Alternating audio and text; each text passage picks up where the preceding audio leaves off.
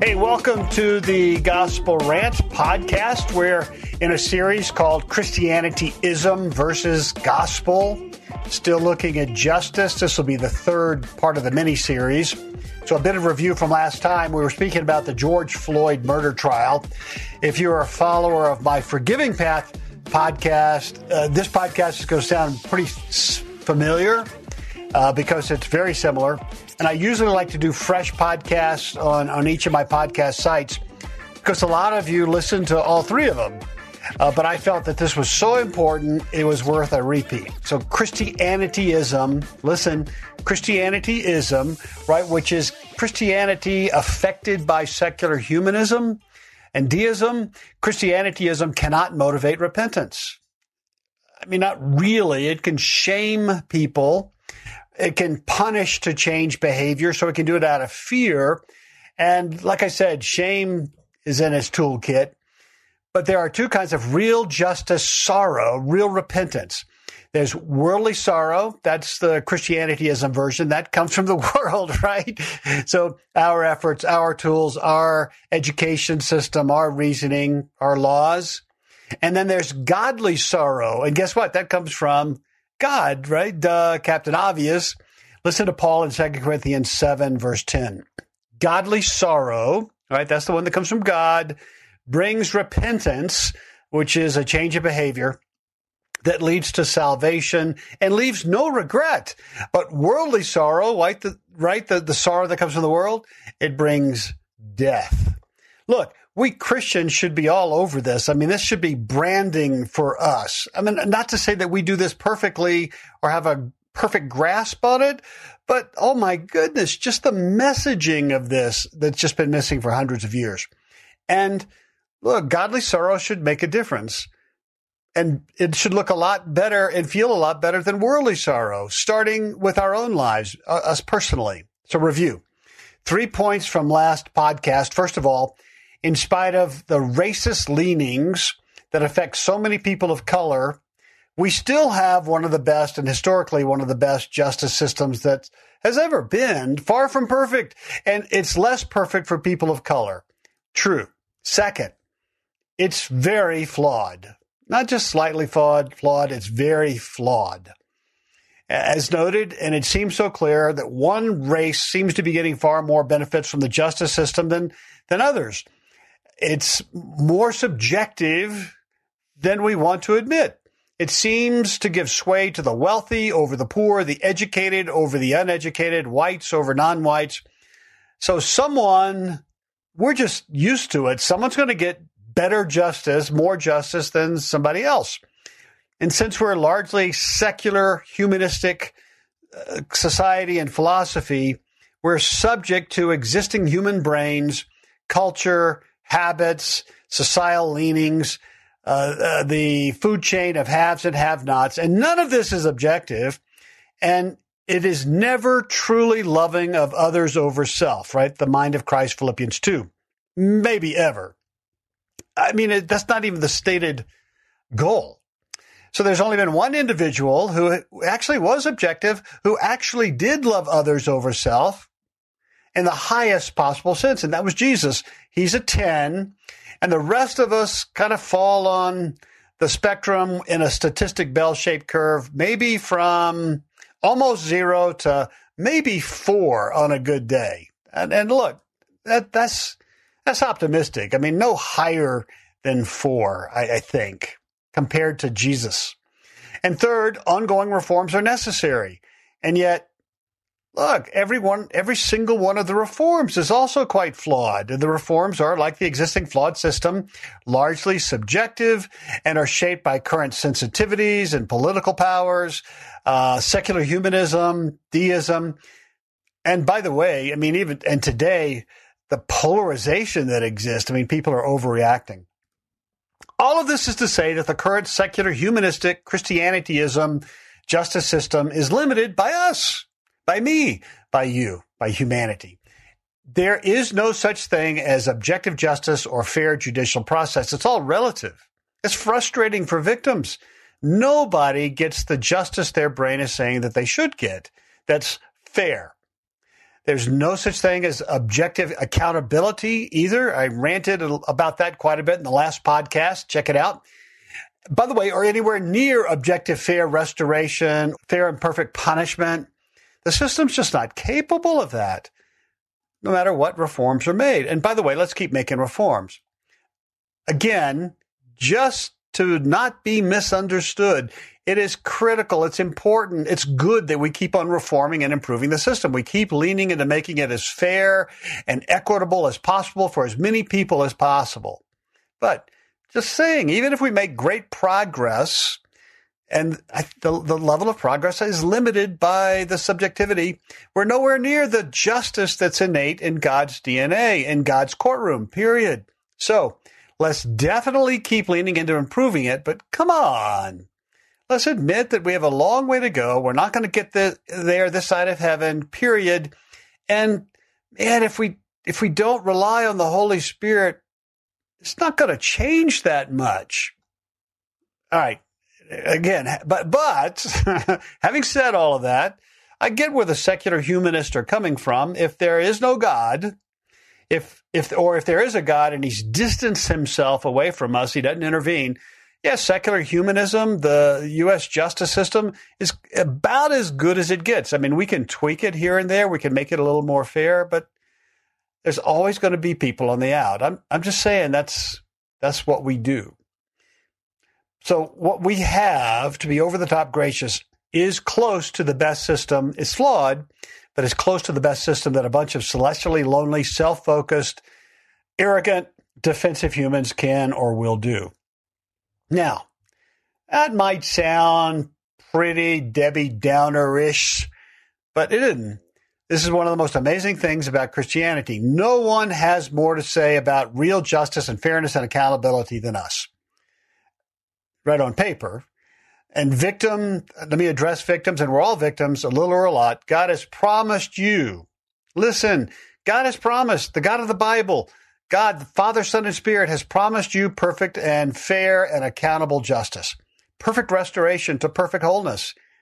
Come on, that's not our brand to say that, but that's true. To put it differently, when you die and heaven becomes real to you and you look back at all of the groanings of the present creation, you will see clearly, finally, just how unjust this world is and has been, in contrast to the perfect justice of God that you will then be swimming in. Our current system is just a dark shadow, maybe, listen to this, a disfigured carnival mirror, right? Remember those? That's what it is, a mirror, a disfigured mirror of the justice that our brains have been demanding that was created into our psyches. So meaning, we know this at a certain level of our brain. Isn't this good news? Yeah, but you say, that's the future. What about now? I'm hurting now. I want fairness now. I want an end to racism now. I want justice and accountability now. Right. We agree. So back to a spectrum, because we find it so helpful. Think 0 to 10 spectrum. 0 is pure anarchy, and that doesn't exist. Right? There is no justice at all. Kind of Darwinism, survival of the fittest. And then 10 is Jesus and his justice and fairness and compassion, apart from race and sex, any other measurements you can think of, right? Now, just for laughs, let me take a stab at this. Let me put our best judicial system, ours, at a 3. A bell-shaped curve, so maybe it goes up to a 5 or a 6. I'm being gracious here. I mean, sometimes it stumbles into it. Maybe there's slam dunks, and we get it right, and we feel the euphoria of what a healthy, dynamic, fair justice system actually begins to look like. We should have felt a little of that. Derek Chauvin got some justice, a guilty verdict, all charges. It feels right, and it feels like we should celebrate, but there's some ifs or buts. There's not been any acknowledgement by him that he was guilty. There's no apology, no remorse, no restitution to the family. And matter of fact, his legal system is pursuing loopholes that could reverse the whole process. It's nowhere near 10, right? 7? No. 5, maybe momentarily. It's better than a 1. So between 1 and 5, and our brains go, that's not good enough. Is there something that we Christians can do to move the curve towards the right, towards 10? Yes. Hear me. Yes, beloved. Not perfectly. That's for heaven, not a 10. But come on, if we move to a 6 or a 7 or 7.5, that's noticeable, particularly noticeable to those in our society that haven't been getting justice and accountability. You know what I'm talking about. All right. We do an entire lesson on this topic in our small group Bible study on forgiving others called We Messed Up. You can check that out at forgivingpath.com, gospel-app.com. So just check it out. So King Solomon of the Old Testament, reportedly humanity's wisest human, got something that you and I don't typically get. He had just finished building the great temple, the new home, humanly speaking, for God. And what happens there? According to Solomon, what did he plan on? Is it a place to worship God? Yes. Or does it also have another function? Yes. And I think you'll be surprised. He understands that it's a worship center, but it's also a courtroom where God is always there. God is always the judge, and it reflects his justice, his accountability. And by the way, he's objective. He doesn't see skin color or sex. He doesn't see socioeconomic stuff or haves and have-nots. He does not play favorites. So listen to the expectations of what God's courtroom should look like and feel like and what the judge should do and would do. So this is King Solomon, right? He prays to God that when there are official trials for crimes, humans against humans, institutions here against institutions here, held in the temple, he's asking that God would actually intervene and in 2 areas. All right. So here's what he says in 1 Kings 8:31 and 32. When a man wrongs his neighbor, you can also say when an institution wrongs a person. When a man wrongs his neighbor and is required to take an oath, right? A plea, guilty plea, not guilty plea. And he comes and swears the oath before your altar in this temple, then hear from heaven and act. Judge between your servants, condemning the guilty and bringing down on his head what he has done, and declare, make known the innocent, not guilty, and so establish his innocence. All right, let's unpack that. Imagine with me what Solomon is asking God to do when there is a trial held in his presence in the great temple in Jerusalem. And by the way, modern, it'd be in the presence of the Holy Spirit. So, side observation, isn't this interesting? This is so interesting to me. We would never have a trial in our church buildings, would we? Because that would seem so strange.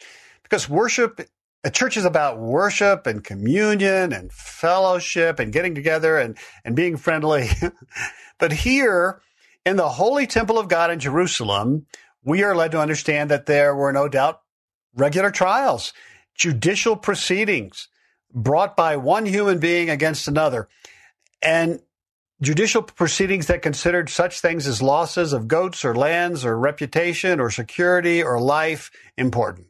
As a matter of fact, important to God and important to the worshiping community. Isn't that fascinating? Such judicial practices were actually acts of obedience. They were actually acts of worship to God. Isn't that cool? So we got to wrap our heads around that. This is biblical. So imagine with me if the Bible actually affected our judicial system. So George Floyd murdered, clearly a crime of one human being versus another. His family is distraught. They've tried the human judicial system, and they're not feeling justice. They're not feeling like it was fair or there was a real accountability, and they feel helpless, beat up, dishonored, unsafe, angered, dehumanized, sad, immersed in a sense of hopelessness. Because the human courts, even though they rendered a guilty verdict on all charges, something's missing, right? George is still taken from them. There's a gap, there's a hole, and they feel like something's wrong. That's their brain. I get it. I would too. So now what? Well, again, if it were a biblical system that we're dealing with, not Christianityism, right? A dressed over humanism, secularism. If it was actually more biblical Christianity, a gospel, here's what they would do. They would make an appointment with the priest for George's case to be heard before God's face. Right? Almost sounds like fiction. They make their charges to God, to the judge. They present all of the evidence against Chauvin and how they're feeling, God hearing about their heart, their hurts. Then Chauvin is heard from, right? Because God's fair. And there's no need for him to lie or enter a not guilty proclamation because God knows exactly what happened, right? He doesn't need the testimony. He knows what Chauvin was thinking or not thinking. But let's say he still enters a not guilty plea. He stands in the temple in the presence of the God judge and swears that he didn't kill George Floyd. In Solomon's example, the assumption is that the defendant had indeed wronged his or her neighbor, that he was guilty of breach and theft, of lying, and now he dares to stand in front of God and swear falsely, right? Just like Derek Chauvin did. You get the scene. So Solomon boldly requests, and publicly, by the way, so everyone knows, that God, the judge himself, not just sit back and passively wait until Jesus' return, but he intervenes. He does something. Solomon is expecting God to do something for his people. What? Come on, Christians. It's time to be bolder. So here's what he says. God, hear both of the cases, all of the testimony, all of the evidence, and then do something. Judge your servants. All right. What does Solomon have in mind? I'm going to drill down. Condemn the guilty, God. And literally, he says, wicked the wicked. Humanly speaking, so often, this is back to the subjectivity, it's hard to discern who's lying and who's telling the truth. So, God, make it obvious. Has God ever done that? Yeah, lots of cases. 2 Chronicles 26:19, King Uzziah, he disobeys God, and God strikes him with leprosy. Well, that becomes clear. Something was wrong. Or Miriam in Numbers 12:10. Pretty clear. Miriam did something wrong, said something wrong, and God went, you are guilty, and everybody's going to see it. So Solomon requests that God make it clear to everyone who's guilty. And by the way, including the perpetrator. Wouldn't that be special? Wouldn't that be laugh out loud? Wouldn't that be head clearing? If God himself had proclaimed Chauvin guilty, leprosy happened, or welts broke out on his face, or the Pinocchio thing, right? His nose grew, and everyone saw it and went, oh, he's lying. How would that have felt? Good, right? Yeah, but there's more. Solomon asked that God bring down on the head of the guilty party what he or she has done. Now, I suggest that this is a euphemism for God making the guilty feel all the consequences of their crime, all the shame, all the guilt. So God, convict them to the bone, make them feel conviction, bring down upon his or her head what he or she has done, declare the guilty guilty, cause the merited punishment to fall upon him or her.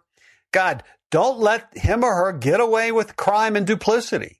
Bring shame and guilt to bear upon them. Cause them to see, to deeply feel what they did to the victim and how wrong it was. Make them feel what you feel. God, godly sorrow, 2 Corinthians 5. Can you imagine what that would have looked like if Derek Chauvin in the middle of the trial had been struck with heavenly guilt, this godly sorrow shoved down his throat against his will? Right? He's not asking for that. So he's been made to feel that way because God's into justice. And he falls to his knees in deep repentance. He publicly acknowledges what he did. Man, would that have changed the tenor of the trial? Would more people have felt accountable, that accountability was taken into account, that there was justice? Can you imagine what the Floyd family would have felt? The encouragement, the hope. Well, yeah, but back to Christianityism and secular humanism, we're not today. That would be such a microaggressor. There would be people marching in the streets that God would actually make a person feel that. We're not comfortable asking God to do this anymore. Have you ever looked at God and asked boldly with some expectation that he might answer this prayer? God, make the person who hurt me feel sorrow. Break their heart to see what they've done, what they did to me. Convict them deeply for their actions. Have you ever prayed that? Well, I have. I'm not going to lie. And listen, isn't this a microaggressor? God making someone do anything? And yet, this is a good thing. And God can and would, and only God has the objectivity to do it, and the power, by the way.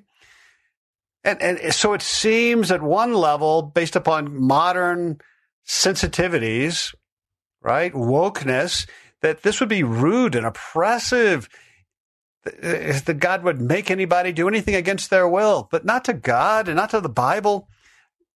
God regularly injected godly sorrow into the brains of people who didn't feel it. By the way, I'm one of them. I became sorrowful over the many things that I had done in my unbelief. So God can inject, he can shove sorrow down people's throats. But by the way, it's just the flip side of God injecting a sense of being loved into the brain of a lonely person who doesn't feel it, right? God can make a person feel loved, whether they ask it or not. It's the essence of the gospel. Come on, folks, lighten up. So, God, make Derek Chauvin remorseful. Break him. Make him really see what he did. And the consequences to so many, because you commanded him and the rest of us to love those people, to honor those people, to treat them like we would treat Jesus. And he didn't. And look, God can do it. Remember, secular humanists can't do it. Secular humanism can't do it. They can only shame people or cause people to be afraid. You scare them into doing stuff right. Christianityism, another phase of secular humanism, can't do it. And often it's just a lot of talk, right? All those things, secular humanism, Christianityism doesn't have the power.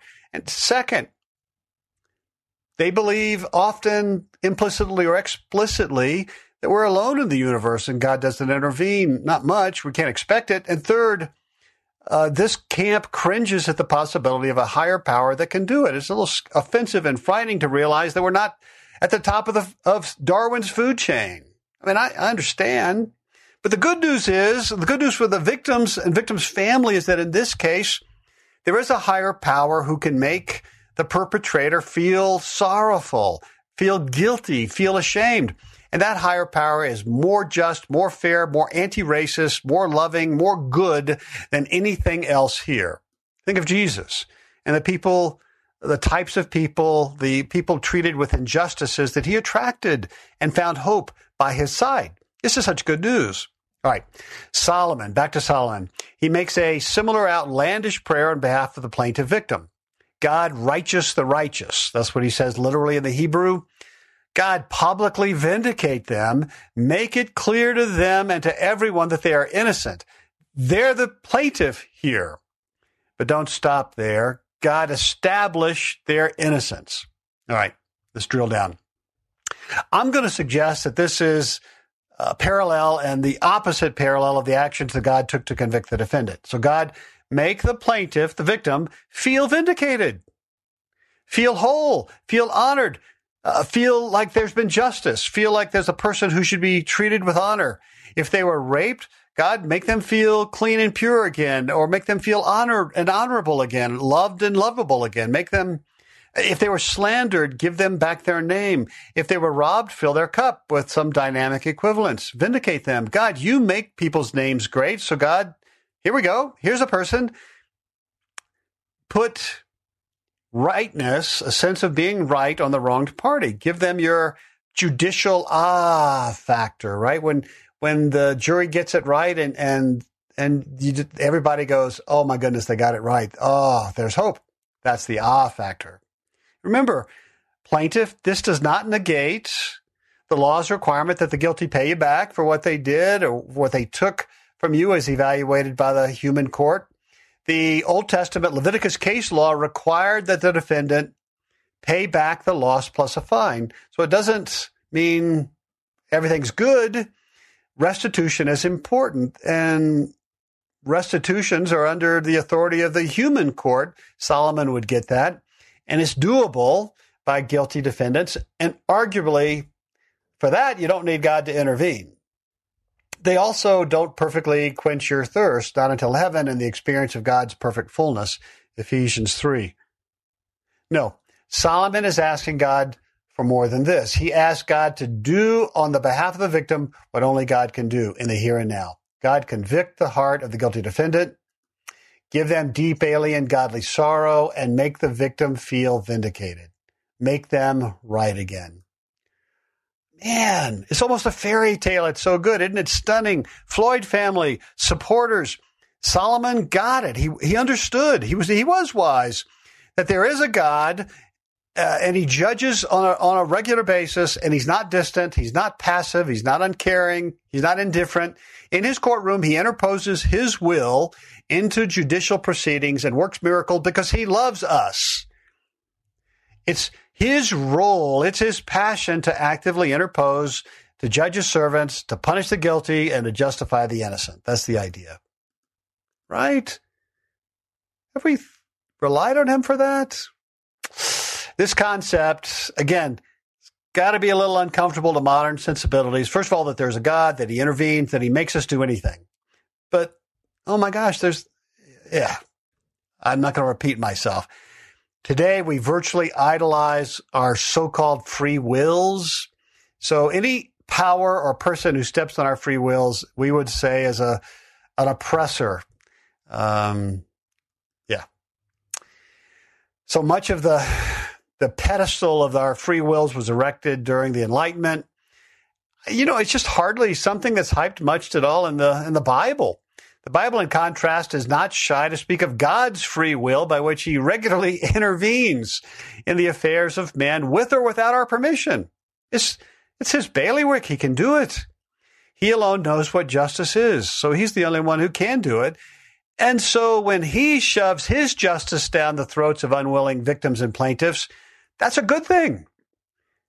Plaintiff victims, it's great news. God can cause the defendant, even the most stubborn, resistant, and racist of defendants, to actually begin to feel guilt and sorrow and shame. Again, wouldn't that have been something special? Wouldn't that have changed how it felt afterwards by all of us? A trial before God where Derek Chauvin breaks down in deep remorse and conviction and cries out what he did. And he testifies God made him see. Wouldn't it have been something for the Floyd family to hear and see God point to Chauvin and say, guilty of all charges, so many more, including, and then he utters a list of injustices that only he knows that are in Chauvin's heart. And then he looks over at the plaintiff victim's family and makes them feel adored, loved, honored, honorable, special people in the court. And then what if he makes them see George also experiencing his justice beyond the grave? A perfect healing justice beyond the grave. Remember, God is the God of the living and the dead. He's not done with George Floyd. He's not. George Floyd is in good hands. How might those proceedings then universally have brought a greater peace, except for angry atheists and secular humanists and Christianityism that might be offended by this? It's a greater hope, and it's not perfect. Right? There's more left for heaven, but it should be noticeable for people of all skin colors. Well, this is what we designed into the forgiving path. Victim, we are giving you in 9 short teaching stations, a little over 2 hours. That's it. 2.5 hours. That's it.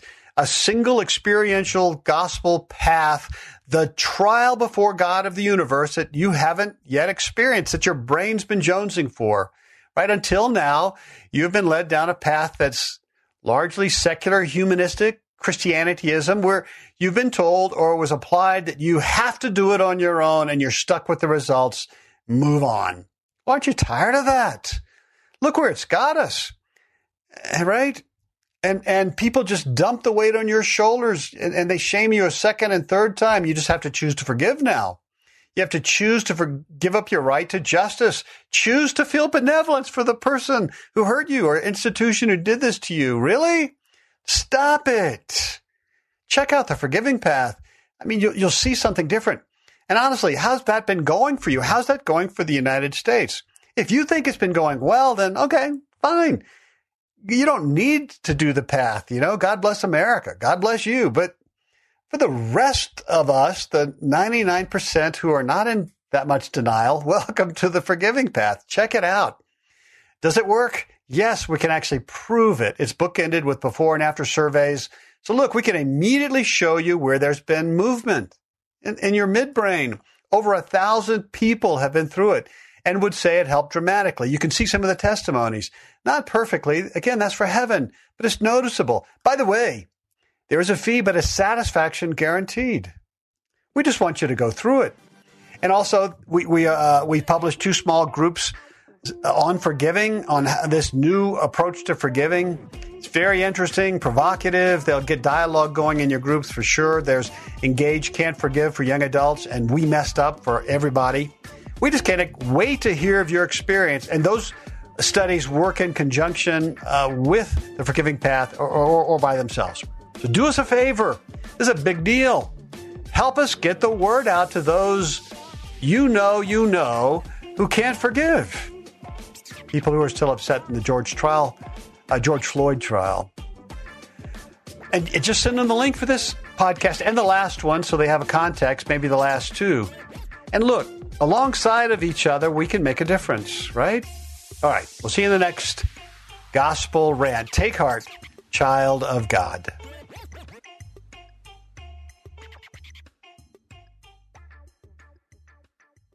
Is life feeling chaotic?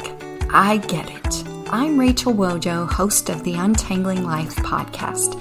Don't miss the passionate encouragement and faith-based resources you need to help you clear your head and calm your heart. As Shell says, it feels like Rachel always knows what I need to hear. She keeps it real and is so humble. Her podcast is just the cherry on top. Enjoy Untangling Life with Rachel Wojo on lifeaudio.com or your favorite podcast app now.